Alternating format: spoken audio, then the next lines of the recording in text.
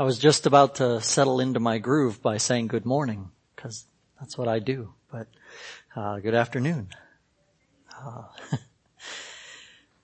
This morning we'll be going through 2 Timothy chapter 3, and as you know, we've been going through 2 Timothy for a while now, and it has been a joy to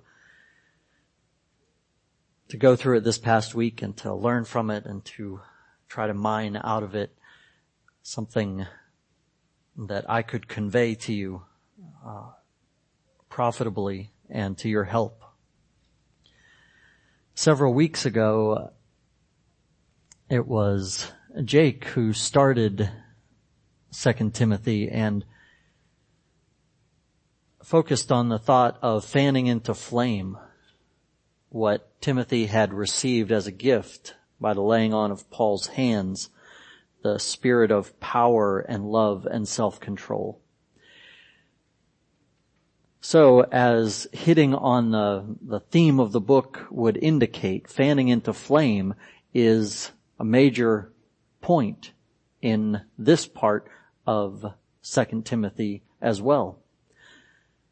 So we're going to look at how Paul moves from 2 Timothy 2 into 2 Timothy 3 and sees opposition and persecution coming and uses them to push Timothy and provoke him into fanning into flame the love that he has for God, both through the reading and understanding of the Scripture and by looking to others who have faithfully followed Jesus Christ.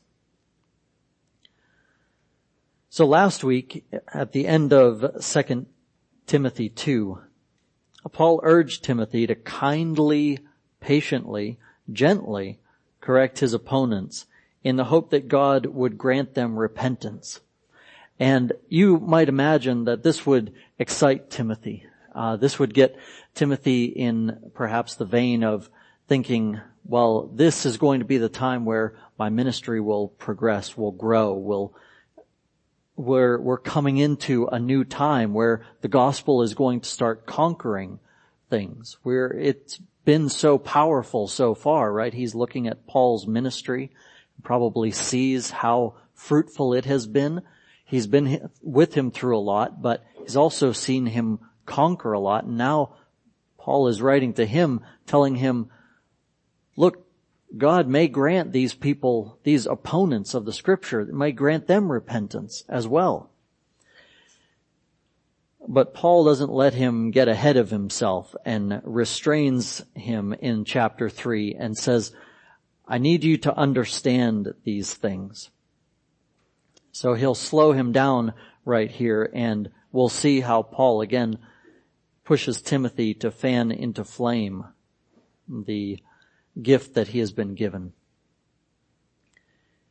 In doing so, we'll see our big idea, which I'm going to frame as coming times of difficulty should push us toward knowing God's Word, God's work, and God's people.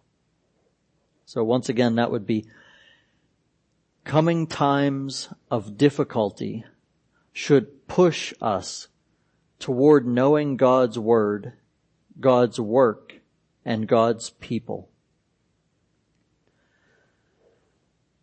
Have you ever heard of or watched a show about or read a book about fortune tellers? I know they're often featured as on the periphery of a show or in the background of a book, and there's this idea that they know the future and that they are able to tell you something that you'll be able to act on and achieve some dream that they imagine you have. That's not uncommon from every other dream that everyone else has, but anyway, the fortune tellers come up quite a bit. I heard of one this past week through a man who had supposedly in the 70s been given the understanding that he was the Son of God. Of course, That is incorrect, was incorrect, and shown to be so because the world was going to end that year, he said. And we've had about 40 of those years since then, so he was very wrong. But he got that impression from walking into a bookstore, reading this book that this psychic had read, and then believing her, going to her and pleading to know what was coming. And she told him. She told him what she thought, at least. But he believed that spirits were going to start speaking through him. And so he just gave himself over to that. And he's been writing books and making money since then doing these things. Or you might think of Saul, who towards the end of his kingship, he is going to go out to this battle, and God has basically told him, I'm not going to tell you anything. I'm not talking to you. And Saul does an end run, or tries to, around God and go to Samuel through a fortune teller, basically. And the fortune teller tells him, no, you're not going to get to Samuel through me. But she does it anyway, and Samuel comes up, and she's as surprised, it seems, as Saul is. But in these fortune tellings, we have a much surer source. We have the scriptures.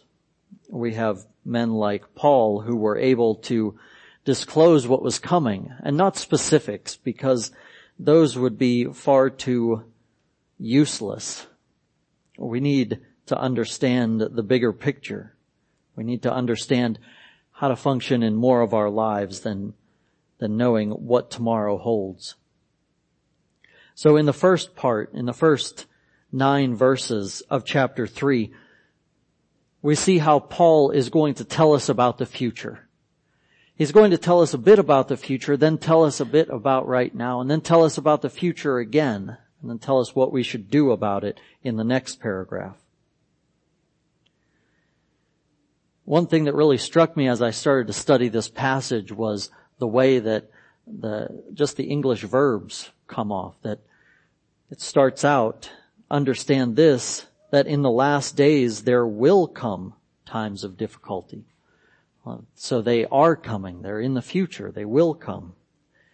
And then further down he says that among these people, among them are those who creep. So he's back into what's happening now. And then later he goes all the way back, we'll talk more about it, but it goes all the way back to Exodus and then jumps ahead into the future again. I was trying to figure out exactly what Paul was meaning. He's telling the future, looking at the present, then looking at the far past, and then looking at the future again. And meanwhile telling Timothy all about this, seemingly in a way that the church could hear and understand, because these letters were originally just read to the people, right? They were explained later, but they were supposed to be understood at 1 or 2 readings. So what was Paul meaning here? Now remember that Paul had taught Timothy and the entire congregation week after week. So they were familiar with much of the way he spoke, the words he used, the phrases he used, and one of those is the last days. And you see the last days there, and at first I wasn't sure if this is the way that the last days are spoken of in the rest of the Bible, or if these are the last days that Paul is speaking of differently here. And I think we're given a clue in the end of verse 5, where Paul writes, avoid such people. So we'll talk more about these people, but I wanted to bring it home kind of to, these are things that we should be concerned about. These are things that are not going to be happening in some distant future, but these are important things for us now. These last days are these days. If Paul is telling Timothy, avoid such people, they've got to be around pretty soon in order for Timothy to avoid them. If they're not around, then there's no one to avoid. So Paul is speaking to Timothy not only of these people that are coming, but these times of difficulty. And I think, again, just to dive into this a little more, those times, there's more than one, which means it comes and goes. This is not a time of difficulty like all of a sudden we'll look out the window and just terrible things will be happening all over the place without end. But these are times that are coming and going. These are times where it's difficult for a while and then we recover. And then there's a different period where that same thing happens. And we have to, again, do these things that Paul's going to tell us about, do these things over and over again so that we are well prepared for these many times that are coming. Paul tells us that these times are coming because of the type of people here. And we could go through, perhaps you are on one side or the other of whether or not you want me to dive into each individual section or phrase here and tell you what each one of these means and how they affect us. But I just want to make two observations out of this list. One is that the lovers of self kind of flavors the whole rest of the list. That this is something that is at the origin of it. All the rest of these flow out of a love of self. It's the opposite of the love of God. So as the rest of these flow out, the other thing that we can observe is that they're all together. That these things are not, some people do 2 or 3 of them, others do 4 or 5 of them, some do 1. You have to avoid such people. Instead, Paul has built up a list of they do this and this and this. These are all character qualities of them. And he cautions Timothy against them because of how they will infest the church. Notice at the end where he says that they are lovers of pleasure rather than lovers of God, having the appearance of godliness but denying its power. They're in the church. That's where Paul is telling them to be careful of them. So this is not the outside world coming in and trying to oppress the church. This is the church within itself being diluted by people who are joining.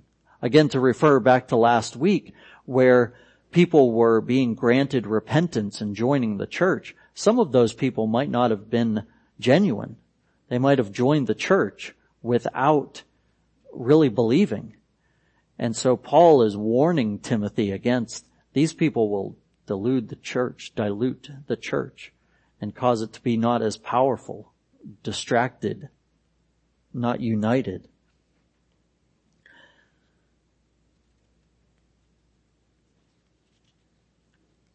As this list comes to an end, we do find that verse we've mentioned before, avoid them, avoid such people. So there are people inside the church who apparently are carrying on their lives in a very godly way, but getting to know them, you can tell that they are lovers of self, lovers of money, prideful, arrogant, on and on. Now, if that's the way these people are, then why are they a part of the church? I think it's because they're so good at being godly, at acting godly. And they're deceitful, they're tricky, we find out that we want to distance ourselves from them because we don't want to give them credibility. We don't want them to have a hold in the church. It also struck me that if we're to avoid them, we have to know them pretty well. If these people are so deceptive as to be able to continue on in the church, then we should not just make the first judgment and say, well, I know you're in 2 Timothy 3, I'm not going to talk to you anymore. That's not the way that we should treat people. We need to get to know them in order to get to know who they are, what makes them function, what makes them run. A point that we'll make later is that sometimes the difficulty of faith makes people pretty depressed, drains them of life and stamina. We don't want to count them out because they're having a difficult point, a difficult time in their faith. But we do want to make sure that we know the people and that we're avoiding them properly. Now, avoiding could be many different things. It could be anything from we don't talk to them, don't engage them, don't invest our time in them like we ought to be doing with the rest of the church. It could be that as they interact with us, we make others aware of who they are, what seems to motivate them.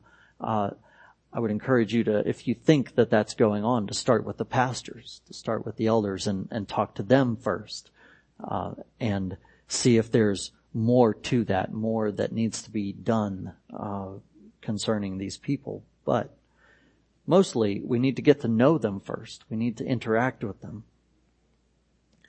Paul goes on from there to tell us about those who are among these people, who are false teachers, who take advantage of the poor and the weak.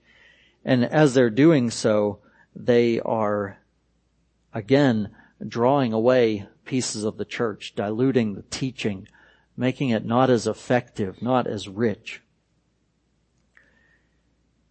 So they're oppressing the church. And Paul says that just as Jannes and Jambres oppressed Moses, so these men will oppose the truth. Now, hopefully, sometimes when we come across names in the Bible, we just think, oh, there's more names, and we'll just keep going and let someone else worry about that, and I don't know who's connected where. Well, you could look these two names up, right? And you wouldn't find them anywhere else, so that wouldn't be helpful.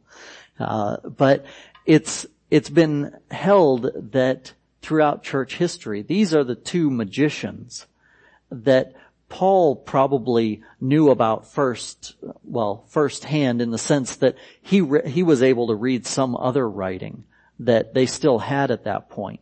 That Moses didn't go into the detail of naming them because it wasn't important back when in Exodus, when he was writing Exodus, to name these two magicians.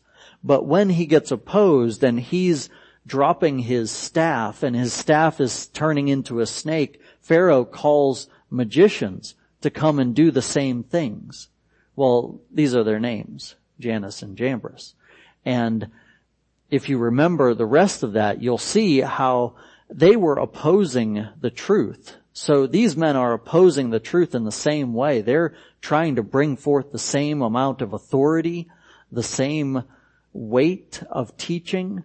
They're trying to do the same things that Paul and Timothy are doing.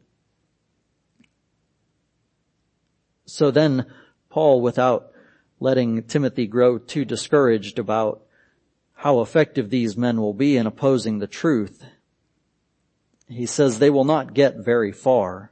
Verse 9, for their folly will be made plain to all, as was that of those two men. So if you remember, those two men, they went on and for a while they were able to emulate, make the same types of miracles that Moses was. It's interesting that they'd never made anything better. They always could just make it worse, like Moses was doing. But they ran out of their tricks. They could no longer do the same things. And so it became apparent to everyone that these magicians weren't anywhere near the brilliance and the inspiration that God had given to Moses to show the people that he was rescuing them. So these people, these men who try to lead opposition in the church, it will also become apparent that they're not being effective, that they're not getting much done. And then ultimately, in the end, those two were given boils and were even ashamed to go into the presence of Pharaoh. And then Moses took the whole people out and completely embarrassed the whole country, the whole God system of the Egyptians, and utterly usurped them and pillaged them. So these two men failed. and failed miserably, and so will those who oppose Timothy and oppose the truth more than just Timothy. But more than that, in the end, when Jesus comes again, these men will be shown to be in complete folly, as they have tried to tear apart what God has been working to build and what God has been victorious in building. So we can take a step back here at the end of this paragraph and just remind ourselves some of the things that we should apply to our own lives.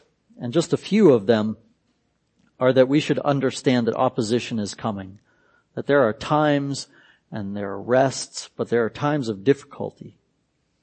We should be able to identify it. We should look around and be able to see the oppression, both from inside the church in how some might be trying to tear it apart, or difficulty might be taught in the church. But we can also look to the wider church. And this past week I asked Sarah Elizabeth how controversial I should get in my list here. So we're going to go for all the way. Practicing homosexuals in the church. Now, this can be controversial. So we'll start there. And the reason we do is because this is a serious thing in our time.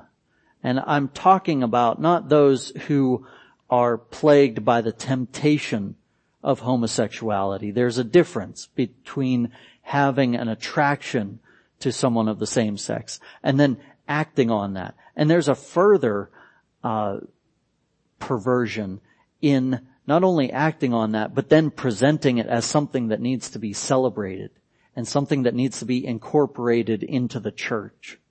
So you might have heard of denominations making priests or bishops or others in leadership, making that they open that up to the practicing homosexual. Now, this is not to say that that person could not be, by their godliness, in that position. But they cannot practice sin, like the sin of homosexuality, while holding that position. You can't be in unrepentant sin while you attempt to lead the church of God and to function well within it even. You have to be submissive to God's word. You have to acknowledge that homosexuality and its acts are wrong and that these are sins, temptations, the things that God has not created that must be pushed against. And so that would be one example of within the church, and again the broader church here, we can look around and see that this is one way that opposition and oppression has come into the church, is this call for all Christians, all churches, to accept practicing homosexuals into the regular life of the church without telling them, you know, this is a sin. You know, this is something that we love you so much. We want you to be delivered from, and we will pray for you and help you, and here's my phone number, and let's work on this like any other sin, right? Just like any other sin that we want to work to purge from us. But we can't celebrate it. Now, this is going to have just as many nuances, so don't overstate this next example, but also Roman Catholicism. Now, I don't want to draw an exact parallel between the two examples I'm giving, but Roman Catholicism, in large part, teaches a doctrine, a teaching that will not lead you to salvation in Jesus Christ. If you follow most of their teachings, it's not salvation by grace alone, through faith alone. It is salvation by grace through faith that you have to help and work alongside in order to earn and keep grace. And that's not the gospel. The gospel is not, here's all you need, work to keep it. It is, here is all you need, this is your Lord Jesus Christ. Rejoice. Give thanks. So those two applications are just ways that we need to be clear what the gospel is and the change that the gospel calls for. And we need to make sure that subtle things in the church do not separate us or draw us apart or push us away from each other, but draw us closer together to be able to not only point to the gospel, but to point to how we can love others well as they struggle like we do with sin.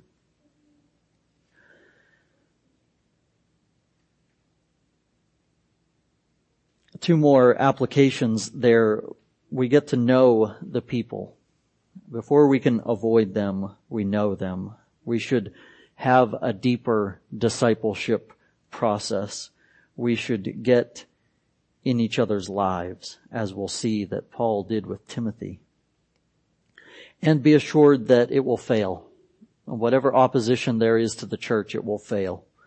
And it might seem different right now, but like Timothy, I encourage you to fan the flame, keep the gift, work out your own salvation with fear and trembling, for it is God who works in you to will and to work according to his good pleasure. And all that oppose you will fail. As we go into 10 through 17, I want to preview next week's sermon. Not to say that this next paragraph will be any shorter, so don't get your hopes up. But next week, I'm going to look at just verses 16 and 17. And Paul says a lot there. A lot about the Bible that we hold so close to us and hold as so important. Calvin said that we should hold it like we do God. It is our window to him. It is our ability to see and to experience him in one of the most vivid ways here now. So that will be next week. But as we step into there, we'll look at how important Paul has been and how important the Word of God has been to Timothy and how important Paul pushes it on Timothy to say, these are the things that are going to help you as this oppression, this opposition, this persecution comes. So Paul starts with, you, however, have followed my teaching, my conduct, my aim in life, my faith, my patience, my love, my steadfastness. He starts out there with a list that could be much longer. Surely his teaching summarizes so much more. This is not quite as detailed of a list as the list he's given about the wicked in the paragraph before. But he does give us a lot of information here. I think one of the most important things is the type of discipleship that Paul was used to. I think he would give the same testimony about any of the people that he was discipling at that time. That they not only knew his teaching, which might be the easier level for most of us, to open our Bibles and to turn to each other and say, here's what the Word of God says. But then also to know my conduct, not only in good times, but how do you act with your children when they're driving you absolutely insane? How do you react in that situation? Timothy knew Paul's conduct. He knew his aim in life, which must have been a continual reiteration, not just telling Timothy, this is the aim of my life, but that Timothy could see it in Paul over and over again, that as they did their discipleship group, their discipleship time, it was apparent that this is what really drives Paul. This is what's behind every part of his life. He knew, and Paul knew that he knew. His love, his steadfastness, again, continual things that that Paul just didn't tell him, these are the things I love, this is how I was steadfast yesterday.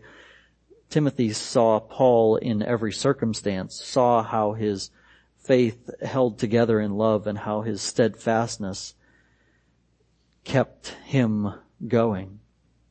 But then the most interesting two are the last two here.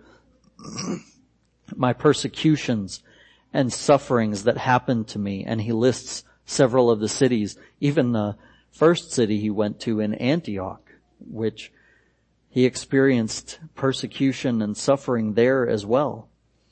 Now, to know at that level how Paul dealt with persecution and suffering, and that he encountered it so often, must surely have given Timothy confidence that the Lord is enough to bring me through those same situations. Indeed, that's where Paul goes next.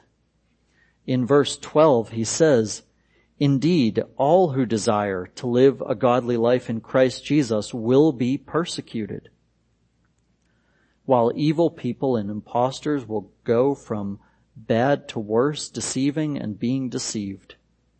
So, if this is what we should expect, that we are, as Christians, desiring to be godly, then we too should expect persecution.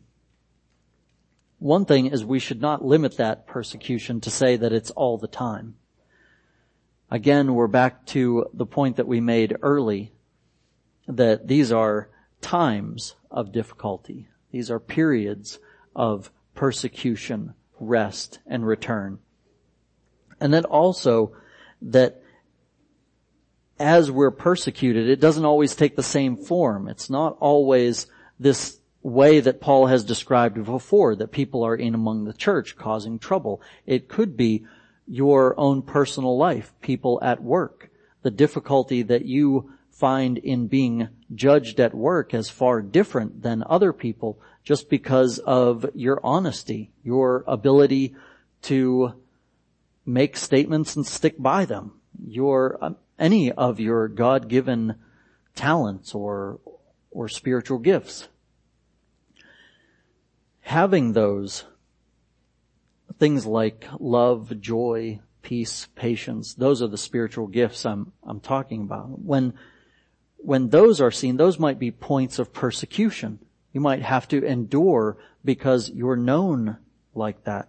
It might also be the persecution of those nearest to you who aren't taking I'm going to oppress or I'm going to persecute him or her today, but it's the way that sin and temptation work out in their life and how your own temptation and your own sinfulness works against that, and how your selfishness or your greed or your pride works against them. So it might be even inside you.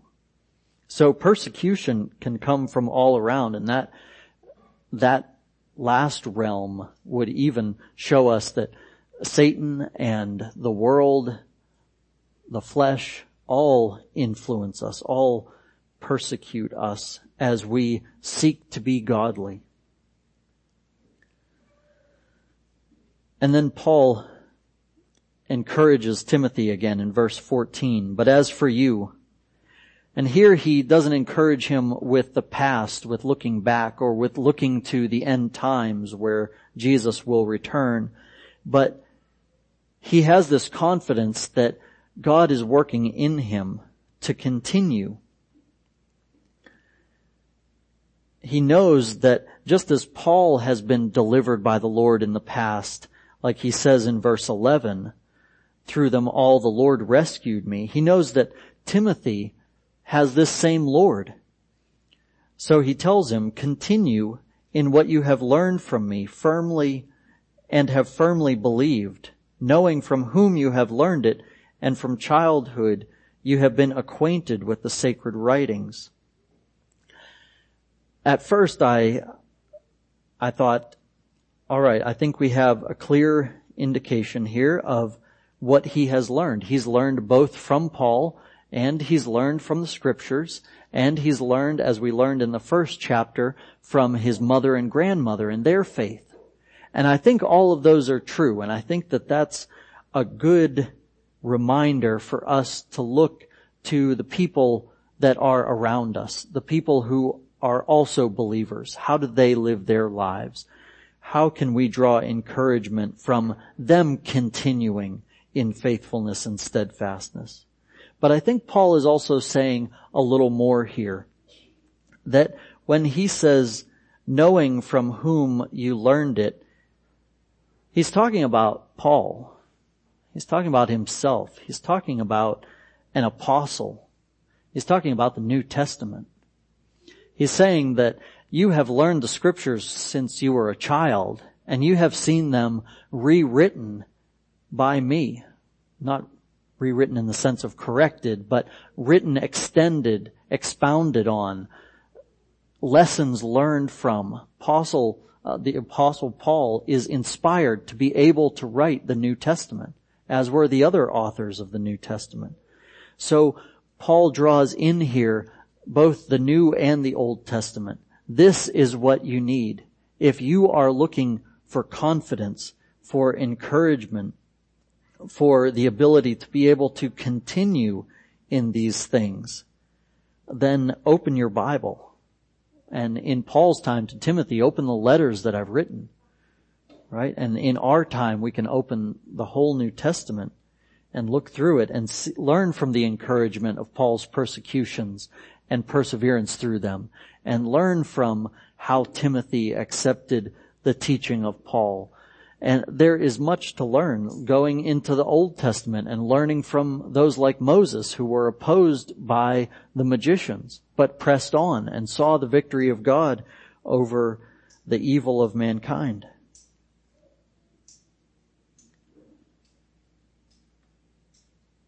And then we start to see what we'll get into next week at the end of 15, that the scriptures, the sacred writings, are able to make you wise for salvation through faith in Jesus Christ.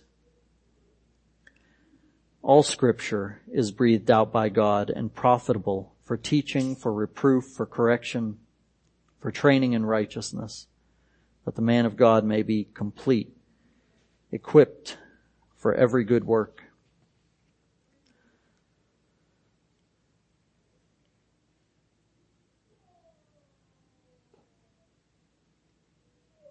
Notice that the sacred writings are able to make you wise for salvation.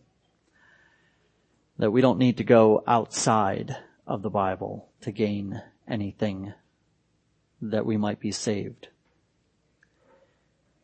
And we'll get more into this next week, but this even extends to who is able to go. Timothy knew these things from being a child. Children can go through the Word of God and not understand it as well as when they're older, but understand it well enough that salvation can be wrought in them, can be created in them, that faith,